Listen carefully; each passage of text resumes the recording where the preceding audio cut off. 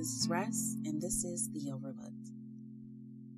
Today we're going to talk about the disappearance of Tavis Sutton. Tavis Sutton was born February 10th, 1993.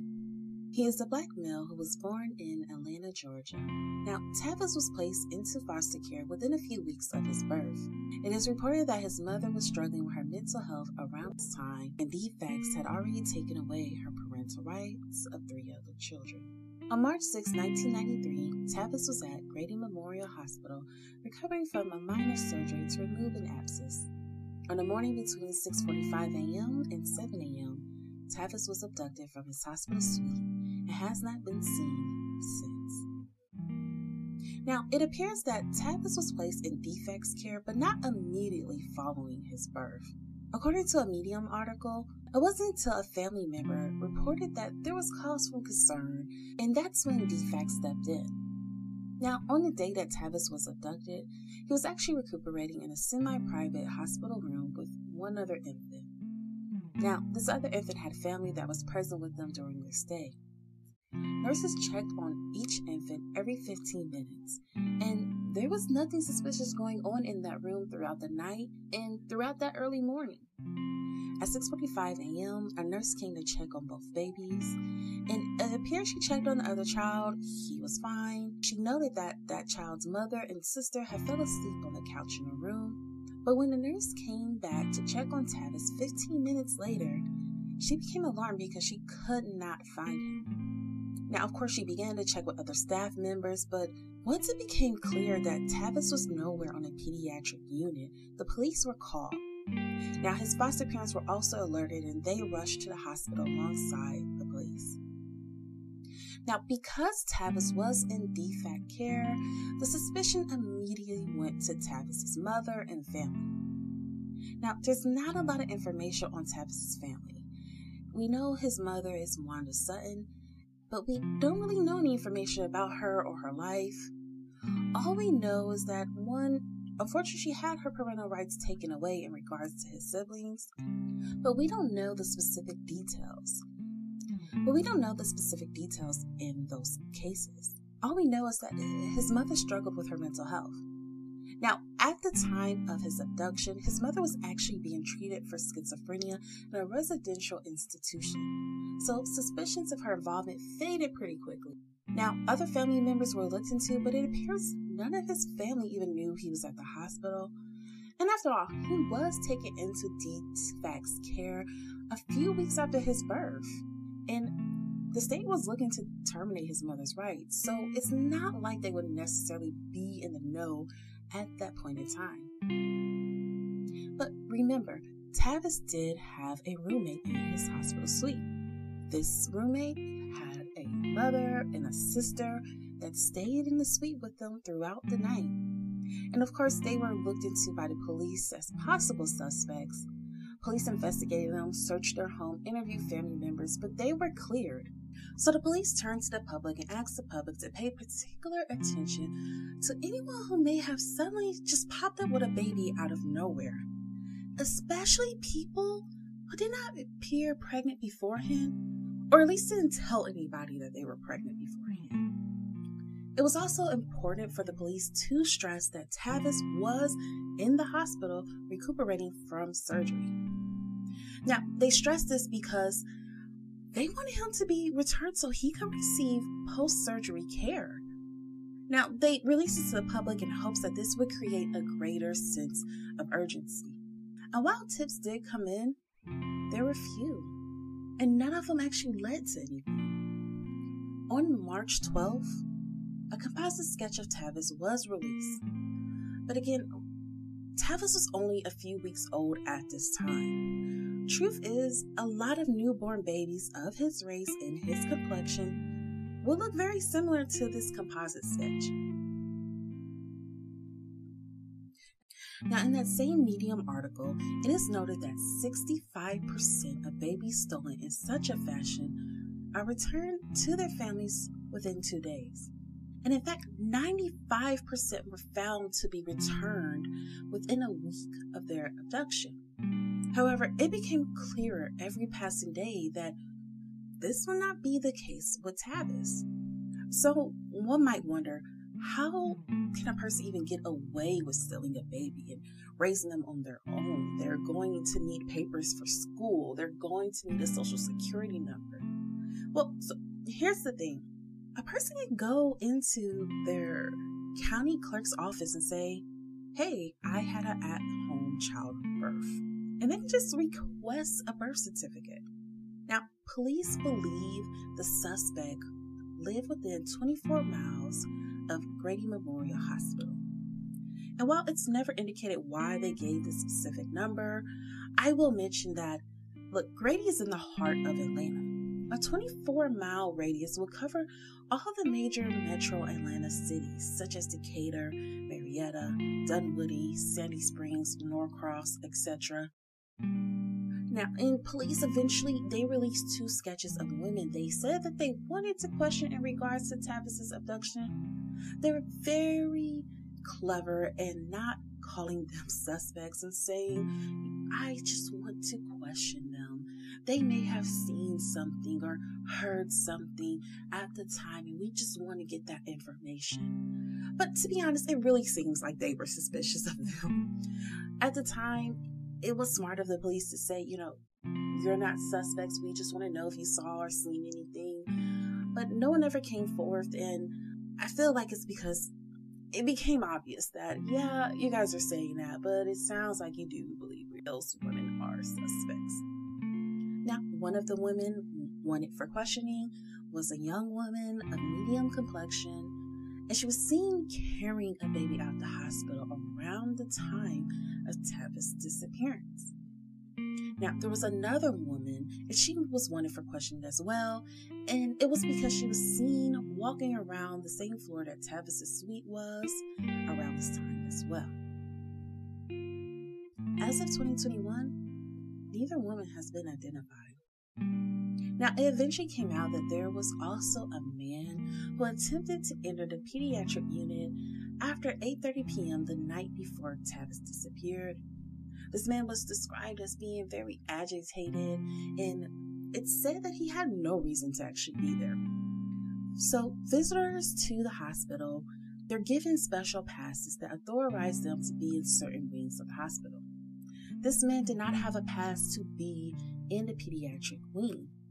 He was described as being a tall, slim male wearing a baseball cap. And he managed to disappear before security was ever able to get to him. So not much is known about him. He's never been identified.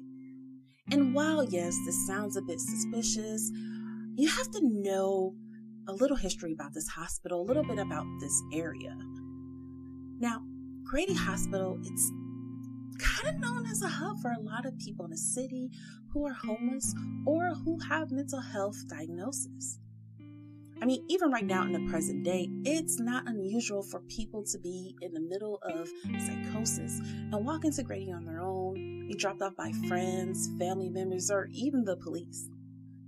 There used to actually be something called the Grady card, and this was an in-house insurance card. It wasn't uncommon for people who were frequent visitors to psychiatric wards, psychiatric treatment centers, or homeless shelters to go into these places, get case managers who eventually at some point signed them up for a Grady card. People in the city knew that they can go to Grady for care, to get medication, sometimes just to go in and ramble off to staff. So it's very possible that this man was just a stranger who wandered into Grady because he always wandered into Grady. And it very well could have been that he was in an abnormal mental state, and that would explain his agitation possibly. All of this while having absolutely nothing to do with Tavis' disappearance. Now, I am leaning more towards the theory that he had nothing to do with Tavis' disappearance. I mean, one, this was 8:30 the night before. There's no known sightings of him that morning. And again, Tavis was seen up until 6:45. Also, I'm very familiar with Grady Hospital. I'm very familiar with that area. And it's not uncommon for people who aren't in care, don't have family in care, to just wander into the hospital. This is not out the norm. It's actually not even really suspicious. This is a normal part of Grady operations, unfortunately. At the time of the disappearance, police and FBI put out a $10,000 reward for any information that would lead to the location of Tavis. The case was considered cold within 5 years and remains a cold case today. Now, there are 3 composite sketches you will find online for Tavis. One is of Tavis as an infant, one is of him around age 4 or 5, and one is supposed to be him as a teenager.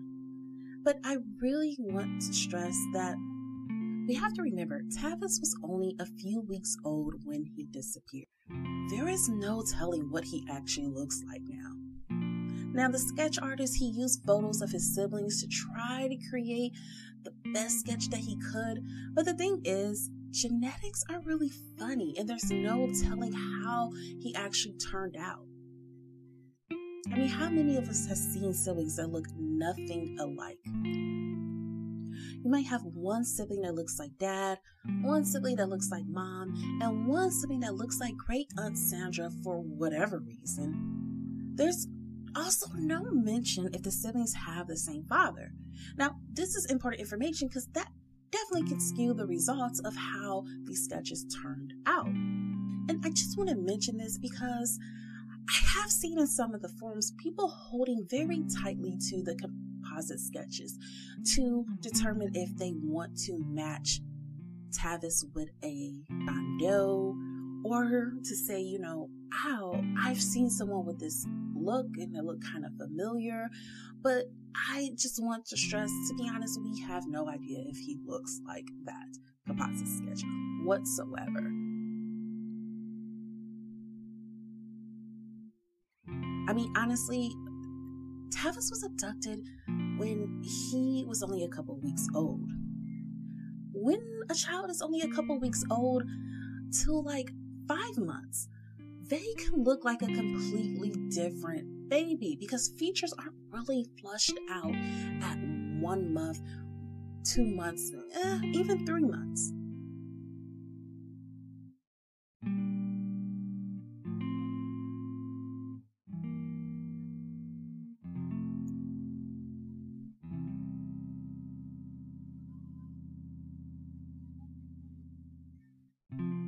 At the time of his disappearance, Tavis had a 1/4-inch surgical incision on his left buttock. He was last seen wearing a white flower print t-shirt and a Grady Memorial Hospital tag around his wrist and around his ankle. Unfortunately, that's really the only concrete details we have of what Tavis looked like during the time he disappeared. All we really have is what he was wearing. And obviously, his abductor would get rid of that. It just seems like common sense to take away the Grady tags when there's coverage all over the news of this missing baby, or to change the baby's shirt. Now, Tavis' mother, Wanda, did go on to sue Grady Hospital, and in March of 1995, she received a settlement of $600,000. That is really all the details we have in this case. There's a lot of unknowns. So, let's go ahead and get into the theories. Now, like with most cases of baby abduction, the biggest theory is that Tavis was abducted by a woman who wanted to pass him off as her own child.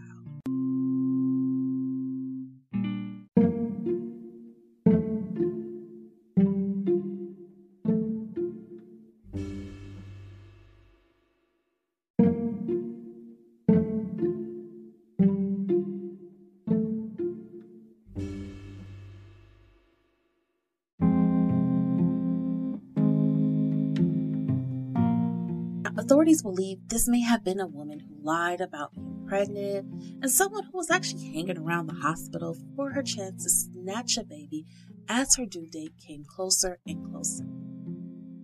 And yes, Tavis wasn't exactly a newborn, but beggars can't be choosers, and it's very likely that if this scenario was a scenario that took place, the kidnapper went with a target that was in her reach. And let's be clear, there's actually no physical evidence of this particular theory, but this was a scenario that police were familiar with in regards to these type of kidnappings, especially at Grady Memorial Hospital. So police were familiar with this theory for a reason, because between 1978 and 1996, 7 babies were kidnapped from Grady Hospital. And all of those babies were African American. Also, there was an 8th baby that was kidnapped after he was taken home by his mother. It is believed that she was followed home from the hospital. Now, as a mother who has personally given birth in an Atlanta hospital, this is absolutely terrifying news that I was completely unaware of before I started digging into this case. I mean, just a few years ago, I gave birth to my daughter here in Atlanta, and I never even thought about someone possibly coming into the hospital and taking my child as I slept. In an AJC news article from 2012, they reported that 281 infants had been kidnapped nationwide, 129 being from healthcare facilities. And yes, of course, nowadays, most hospitals have tags on newborns to alert staff if the baby is being moved or taken past a certain point. I mean, this was certainly the case when I gave birth.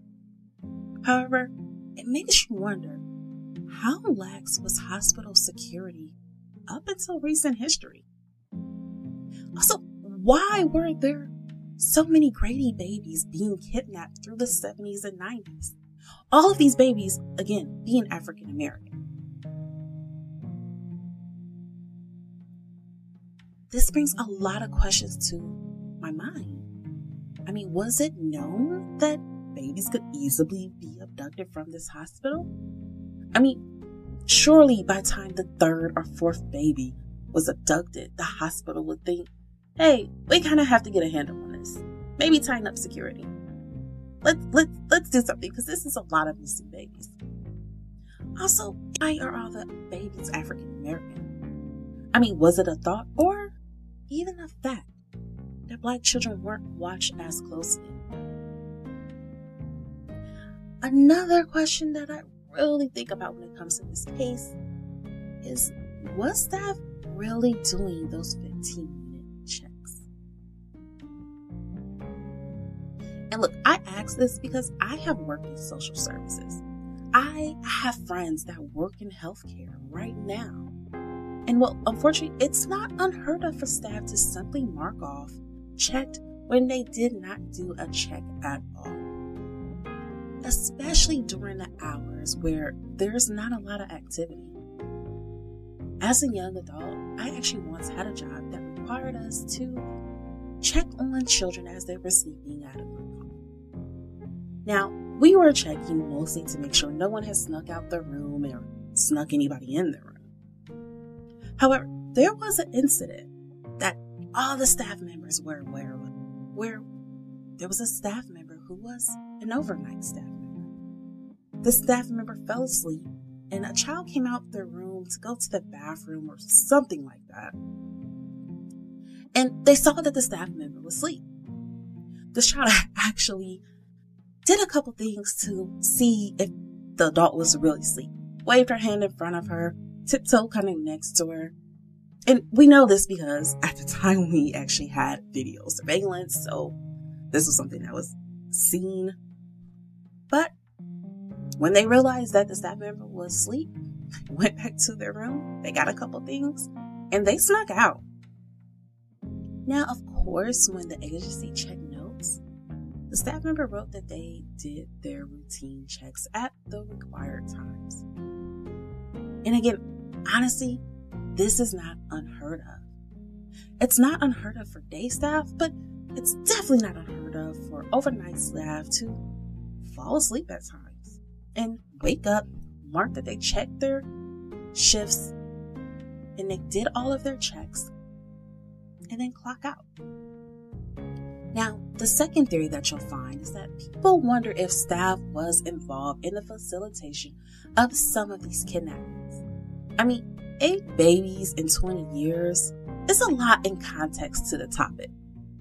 However, it appears that 6 of those babies were found and they were all abducted by different kidnappers. Which goes back to my question, was staff really paying attention? Was this really more of an era of negligence? Now, the hope is that we're now in 2021. DNA testing has come a long way. And honestly, there's many people hoping that Tavis got curious and went on one of these ancestry DNA websites and submitted his DNA. Maybe he wanted to find out if his ancestors were from Nigeria, if they were from South Africa. Maybe he wanted to see if he was related to Martin Luther King, for all we know. But the hope is that maybe he'll one day get on one of these sites, or maybe through other means we'll come across his DNA. Look, right now, we're seeing a lot of old cases being solved through DNA advancements. There have been a lot of perpetrators being caught through means of gene and ancestry sites. Oftentimes, they aren't even the ones that submit their DNA. It's often DNA that's submitted by another family member that puts perpetrators on the radar for detectives. What usually happens is detectives upload DNA samples from a former case and see if they can find any matches from anyone with any familiar DNA to the sample that they have sitting at the station. Now, the Golden State Killer, for example, comes to mind. He was found after police uploaded his DNA to an Ancestry DNA site and found familiar DNA, which showed that the DNA that they had sitting at the station was related to this one particular grandparent. And from there, they were able to scale down, and it led to the arrest of Joseph James D'Angelo. So again, the hope is maybe Tavis is out there and he's curious like many of us.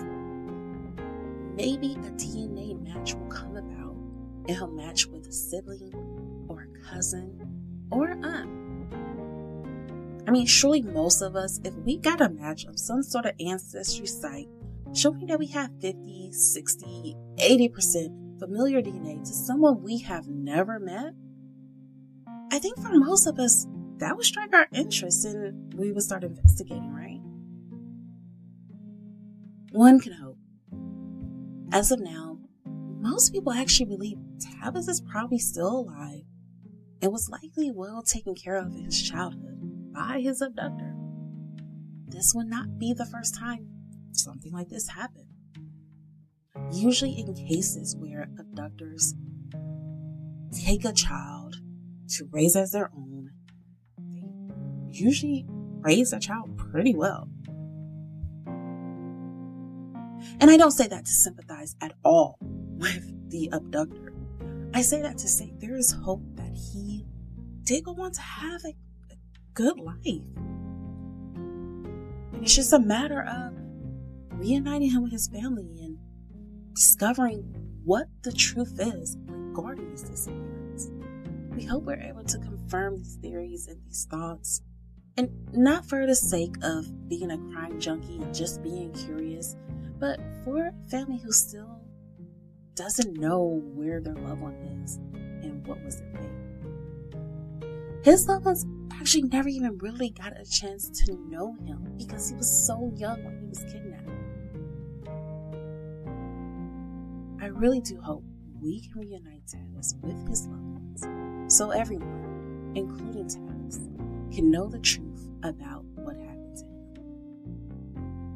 him. Now, before I go, I do want to do a special shout out to the individuals on Reddit and web sleuths. All the time when I'm doing a case, I make sure I look up the cases also on Reddit, also on web sleuths, because In these forums, there are lots of people, one, that have lots of great theories, two, that have lots of article links saved, and especially when we're looking at cases that are more than 10 years old, it's hard sometimes to find some of these articles. They don't pull up in a simple Google search. Some of these article links are broken, but people have screenshots or people have comment and recap what the story says. And I just really, truly appreciate these communities. Yes, there are some bad apples in these communities. I acknowledge that. But when it comes to the true crime, missing persons section of these communities, you really do see a lot of people with their heart in the right place, truly wanting to help solve this case, wanting to help reunite families, wanting to help families get answers. I mean, I've talked about this before. On both forums, you'll find that people are actually sitting down with cases, looking at the details of cases, studying people's pictures, and submitting their names to Doe cases in different counties, different cities. Because the truth of the matter is, when police come across the remains of someone and they can identify this person, it's hard for them to even think of names to try to match if there are no missing people in their county. Unfortunately, there are a lot more missing people than most people know. If you head over to the Charlie's Project website, you can find chronologically, or you can find by decade, that there are hundreds of people missing, and that site doesn't even have all of them because there's so many people missing that weren't even reported missing. So I do want to do a special thank you to those communities because not only do they help me a lot with a lot of my cases, there's several times I'm looking for information and I have so few articles that pop up, so few videos and documentaries or anything like that that pops up, and I'm able to go to these forums and find old links, find links that were broken, that were quoted. And so find people who are from that area that can, what the rumors were and what they heard from their grandma who was there at the time. I really appreciate it, but also for the families because they work really hard to try to get these families closure. Now, if you are curious what threads, what links, what articles I'm talking about, head over to the website, theoverlookedpodcast.com, and click on blog. I am uploading every week more blog posts on older cases I've done, and every case that I do, when you hear that's new, when you hear that episode Sunday morning, it is posted on the blog as well. You can head over to the website and click on blogs, and I have in there every article that I have used, and I am putting in the Reddit threads that I have also used, the website forums I also use, and you can go to those threads and read the comments yourself and stumble across some of the theories yourself. Unfortunately, I can't put everyone in there. I put the ones that I see most prevalent. I put the ones in there that makes the most sense. And so you can definitely go to the blog, find those links yourself, and explore as much as you want. Again, the website's theoverlookedpodcast.com. Now, if you think you have any information about the disappearance of Tavis, or if around this time you remember seeing someone come home with a baby and thinking, when was she pregnant? They just kind of popped up with a kid. I don't even remember. Or maybe someone was pregnant and then it seemed like she disappeared for a time. When she came back, she just had a baby. And maybe it looked like she was pregnant. Because oftentimes, a lot of times these abductors, they also fake their pregnancy in various means. Sometimes stuffing their shirt. Sometimes simply weight gain. So even if you're someone, you're like, no, I mean, she was pregnant, but there was some oddness about her pregnancy. None of her details matched up. None of that information really made sense. At 404-546-5602. I, of course, will have that information posted on Instagram, and I will also have that information posted on Now, if you want the case number for this case, the agency case number is 309C2377. Now, as always, guys, be safe, be vigilant, and I will have a new episode next Sunday. If that's the case and you are in the Georgia area or surrounding states, I ask that you please reach out to the Atlanta Police Department